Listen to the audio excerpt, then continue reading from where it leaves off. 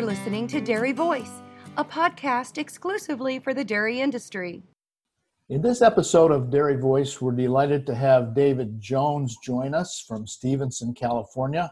He and his family dairy there, and David also is the robotic specialist and business development lead for DeLaval North America. He covers the Western U.S., but has traveled nationally and probably internationally too. He'll tell us about that.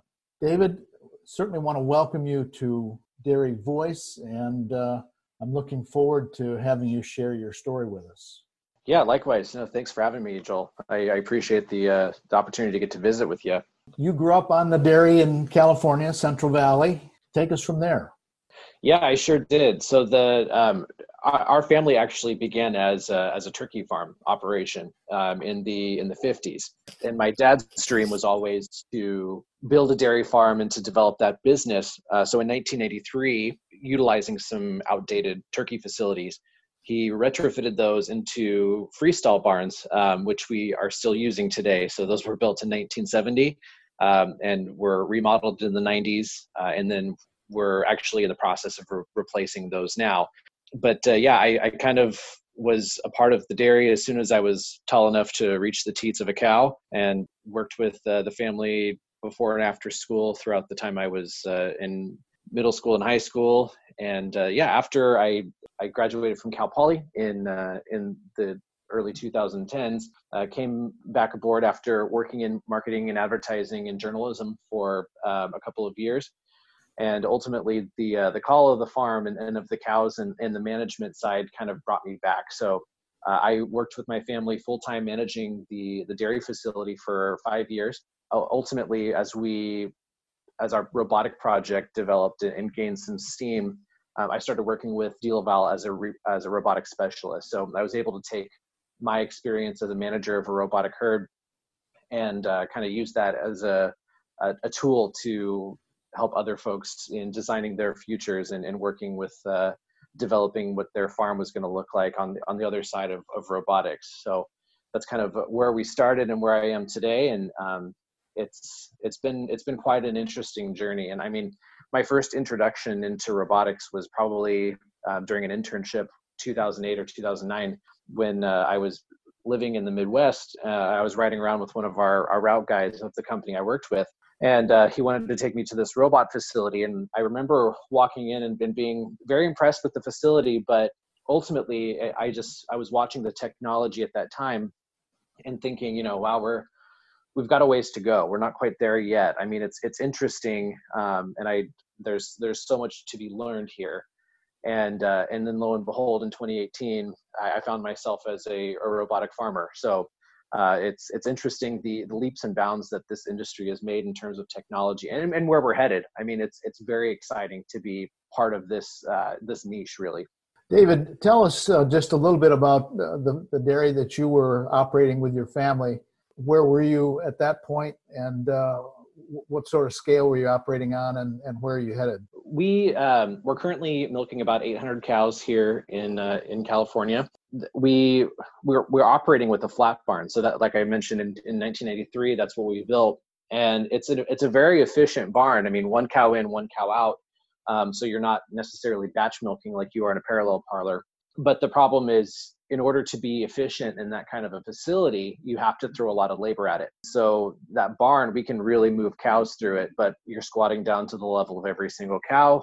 And it's become a less and less enticing environment to work. And I get it. I mean, as somebody who did the relief shifts and, anytime we had a sick employee for many years, I can tell you I'm 6'2" and trying to squat down to milk every single cow. It's pretty hard on your body.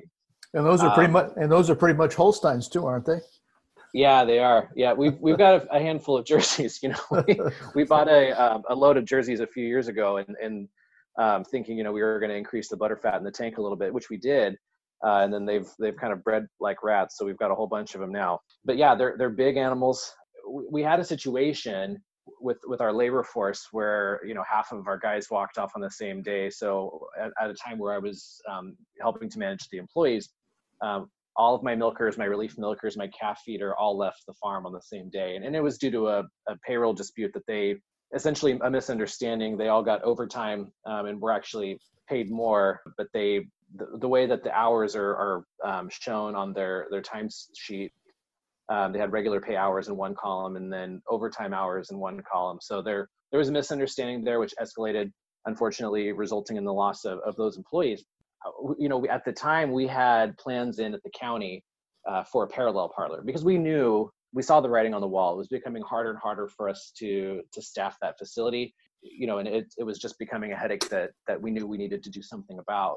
Ultimately, after we had that situation with the employees, we determined that it was probably in our best interest to start exploring options where we could reduce the number of employees on our facility. So that's what led us down the path to robotics. So we started at parallel, then we had some conversations about rotaries. When we looked at our dairy and knowing that those barns that were built in 1970 needed to be replaced, we knew we needed a new milk harvesting solution. And so we were essentially building a brand new dairy from the ground up in a lot of respects. And with that, the cost difference for a dairy our size between building everything brand new, a fully robotic freestall barn, or building new freestall barns and a rotary or a parallel, the cost difference wasn't that great. And the way that we based our calculations, based on some labor savings, of course, increased milk production, and then of course all the other health benefits that come along with a more comfortable, productive herd, and that's what we see a lot of times with robotics, is just the stress level in those animals is significantly reduced. That's how we planned to make up the difference, and so far that's been yielding some fruit for us.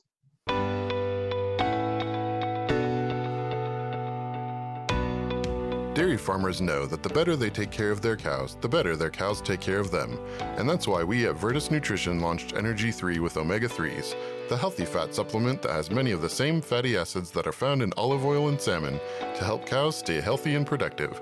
Visit virtusnutrition.com to learn more. That's VIRTUS nutrition.com.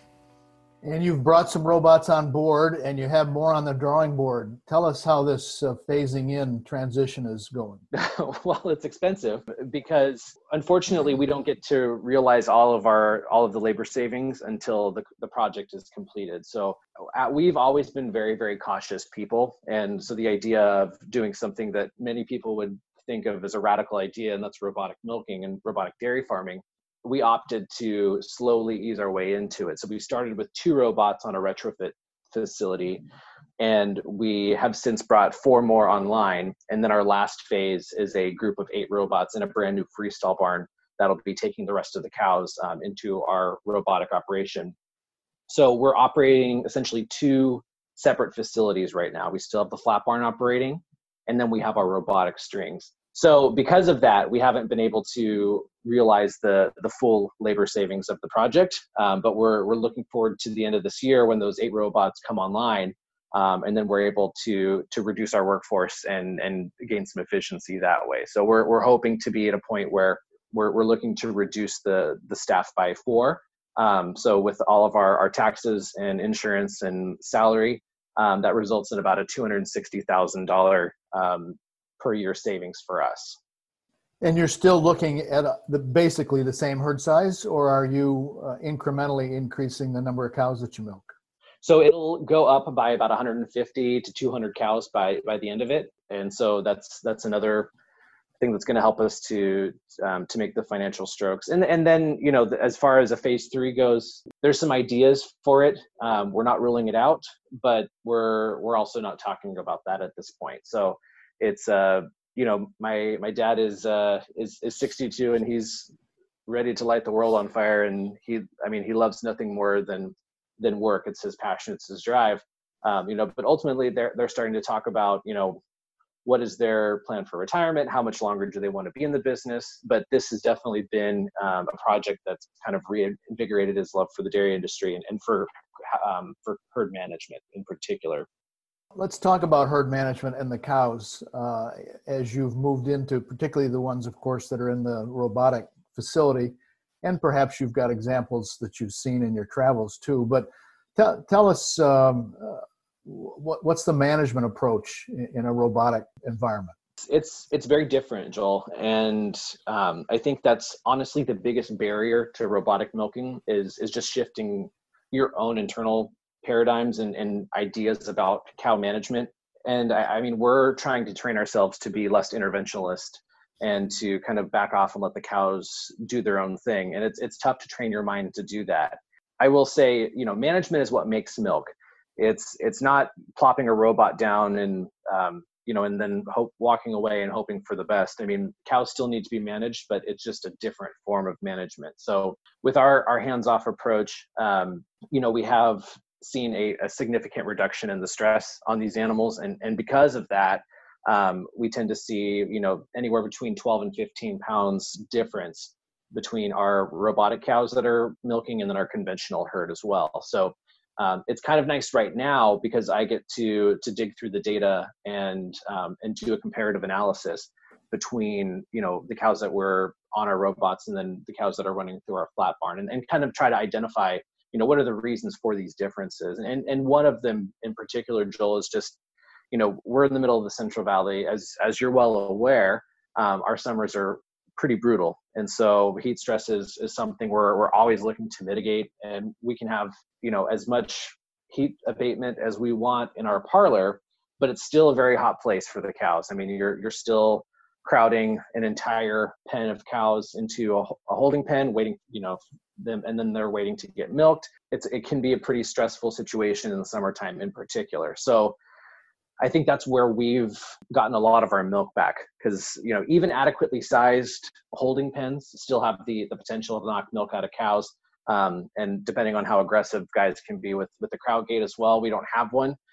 So that's one thing that, at least we're not mechanically squishing cows together, but so that's one thing where we've seen a significant difference is the milk production. And I think part of that is just the holding pen, but because of that, we're also seeing higher preg rates in our robotic cows. We're seeing that we're using less services per conception. We do have a bit higher days in milk on our robotic cows.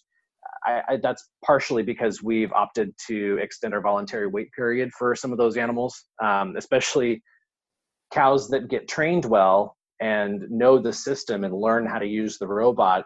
All of a sudden, there's this intense demand to go. I mean, we have fresh cows that are going 5 times a day because they figured out where the grain's at, and we want them to have high visits when they're fresh for a number of reasons. Yeah, so because we know that those visits are going to drop off over time. So, we get these cows to peak very fast to very high, and we just don't see much reason in trying to get a cow pregnant that's, milking 130 pounds, 120 pounds, up to, one of our high robot cows is at 160 pounds, which is wild to see. So yeah, there's so much that goes into the strategy of managing. I presume before robots in your flat barn, it was a twice a day milking routine, although I don't know that. Okay. Yeah. So we've historically milked 4, 3, and 2X.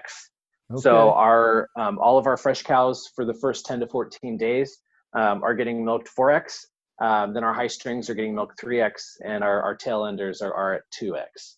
All through the flat barn. That's yes. That's a challenging routine. Oh yeah, that investment has more than paid for itself. I'll tell you that. What is your average for your robotic cows?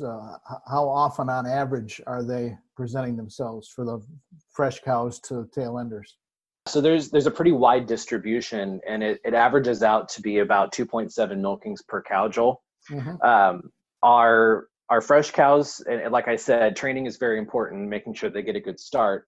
But our fresh cows, 4 times is not out of the ordinary to see. It tends to range anywhere from 3.5 to 5 in terms of the number of visits per day for our cows that are under 90 days in milk. And then from that, 90 to 150 day or so, or even extend that out further, we still have cows that are pretty consistently at 4X, which we love for those cows to be visiting high, because that's where our big bang for the buck is. Those are the cows that are giving us the most milk.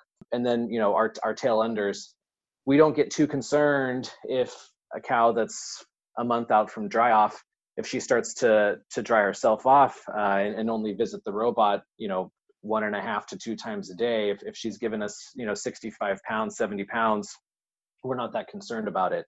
So it's a very different way of managing, because all of our tail enders aren't getting milked 2 times a day. Some of them are, 1.7, 1.8. But we do have cows that we've had to slow down too. We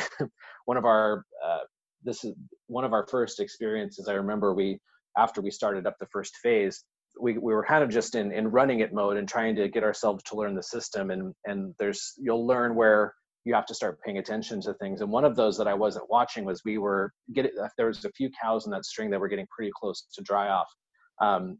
And one of them was at like 100 pounds still, and we had 2 weeks before she was due to dry off. So we had to, now we got to think about a strategy for how we're going to safely and sustainably slow her down. And so we've tried to figure those things out too. Yeah, that's so the distribution, it's anywhere from 5 times a day to 1.5. I mean, you want a good blend. You kind of want a good distribution of days in milk, so that, your cows that are producing the most and are the most enticed to visit are not taking away milkings, or the tail enders aren't taking milkings away from those animals, is our strategy. Sure. In addition to the milk quantity, what about milk quality and components? Any noticeable differences between your flat barn and robotic cows? Yeah, that's a great question. So as far as milk quality itself, it's been pretty similar. Our SCC and all of our other, milk quality has been basically the same as our conventional herd. So we haven't had any noticeable difference. But what I will say is we're 2.5 years into this robotic project of ours. I'm excited to see what happens when we have cows that have only ever known robots, and what that does for our somatic cell and our milk quality. Because my idea is that it's going to decrease even further. I mean, we run a pretty aggressive somatic cell as it is blended across the herd. We're consistently under 150,000, usually lower than that. But I do think, in the flat barn that we have, there's a lot of opportunity for, unstable vacuum. And so there's also been some over milking. That's one of the beauties of robotic milking, is it's true quarter milking. We're removing the teat cups as that quarter is finished. And so we're preventing that over milking from occurring. Whereas, and there's quite a variability in the amount of milk that each quarter gives, as you'll find out when you start to dig into the system. In a conventional system, we're going to over milk certain quarters and certain teats. It's just a fact of how we collect milk today.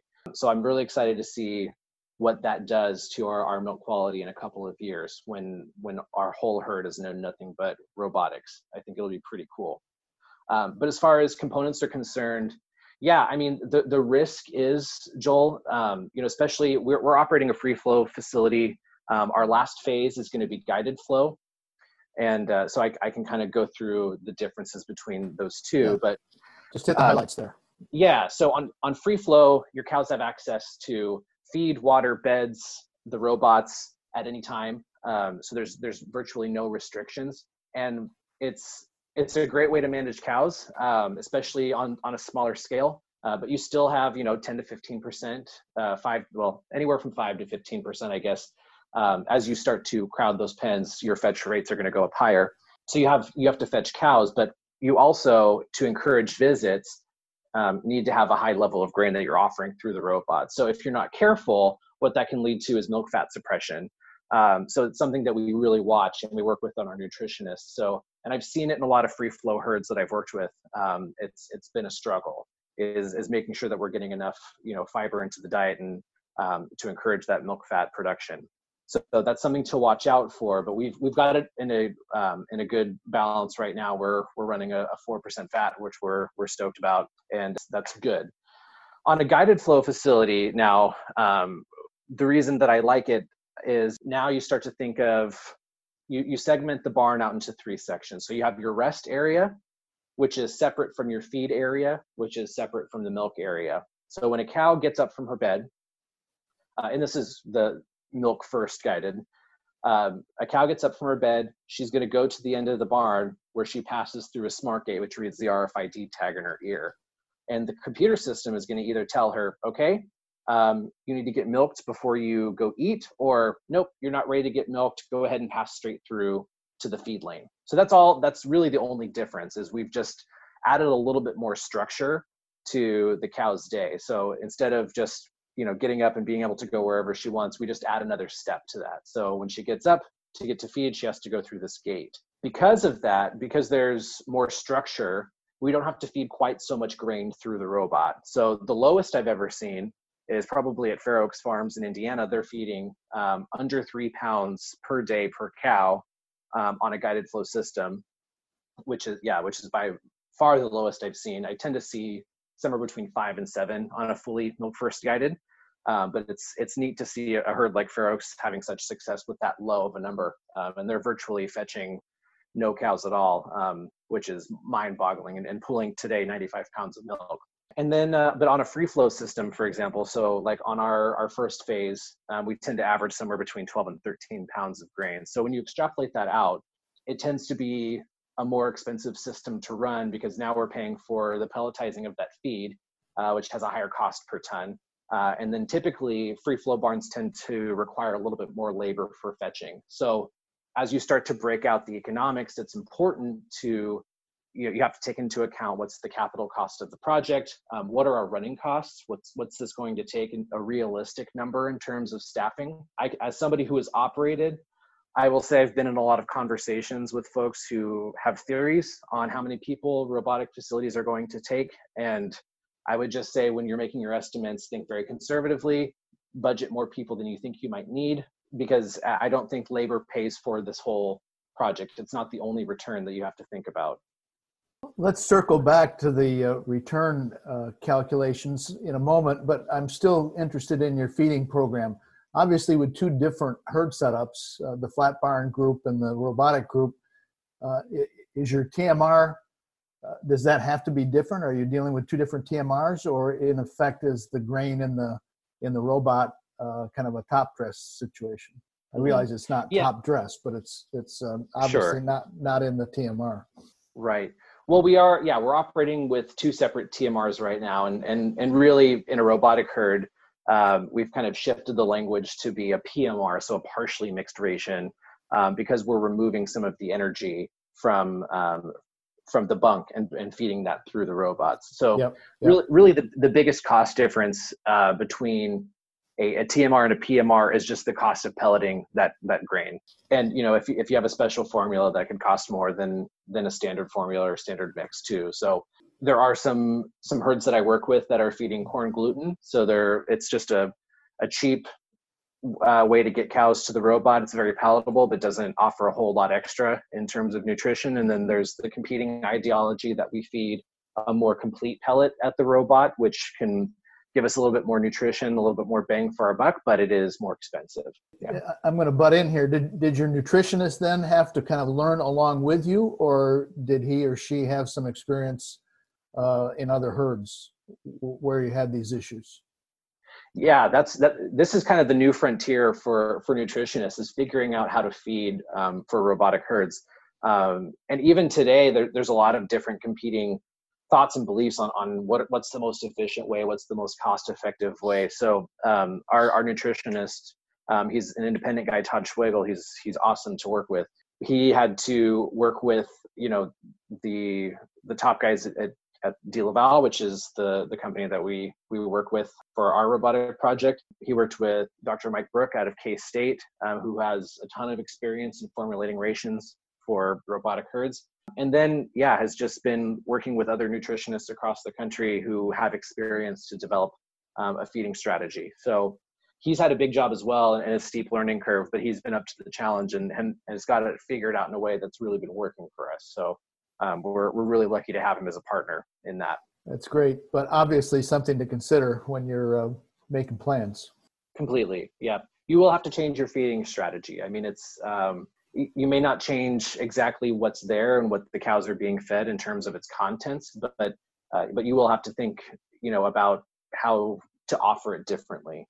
Well, David, based on what you and your family have learned and experienced with your transition in your work with DeLaval, as you work with other herds, just give us a thumbnail of some of the issues that folks need to think about as they begin to make this kind of decision, or at least consider it.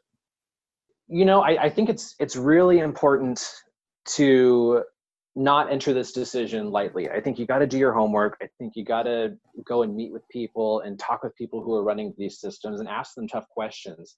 Because the fact of the matter is, I don't think that this management strategy works for every single farm. And it definitely, there's a lot of variability in the types of people who can make this system work, but it may not be a great fit. So I do think it's really important to ask those questions, to determine, to spend a lot of time on these farms and really ask yourself, am I painting an accurate picture of what life is going to look like after we get these things up and running? And so for us, it's been great. For the family, it's shifted our focus from being employee centric back to being herd centric, because we're managing less people overall, or I should say my family's managing less people overall. And, that's always been a source of stress for us, is just the number of people that we have to, provide directives to every single day.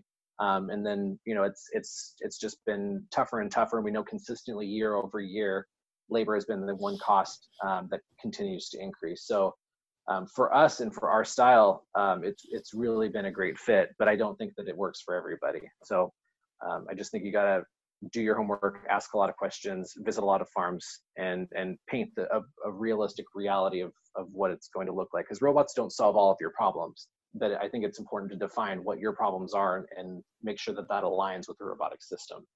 Well, David, I appreciate your thoughts here. The time has kind of flown by, but we have to wind down this discussion. As we publicize this episode, are you okay with us including your contact information so that if folks do have some questions and want to talk further with you, they can reach out to you? Oh, of course. I'd love that. That's my job. I love working with people and helping design these systems. So please reach out. Feel free to touch base, and I would love to visit. And your email, I think, is david.jones@delaval.com. Well, we're speaking today with David Jones, who's a dairy producer in Central California and also a robotics specialist with DeLaval North America. We've heard a little bit about how the transition worked on his farm and some of the things that he and his family have learned and he applies to his work. David, thank you very much for being with us. Of course. Thank you, Joel. Great visiting with you. This is Joel Hastings for Dairy Voice at dairybusiness.com.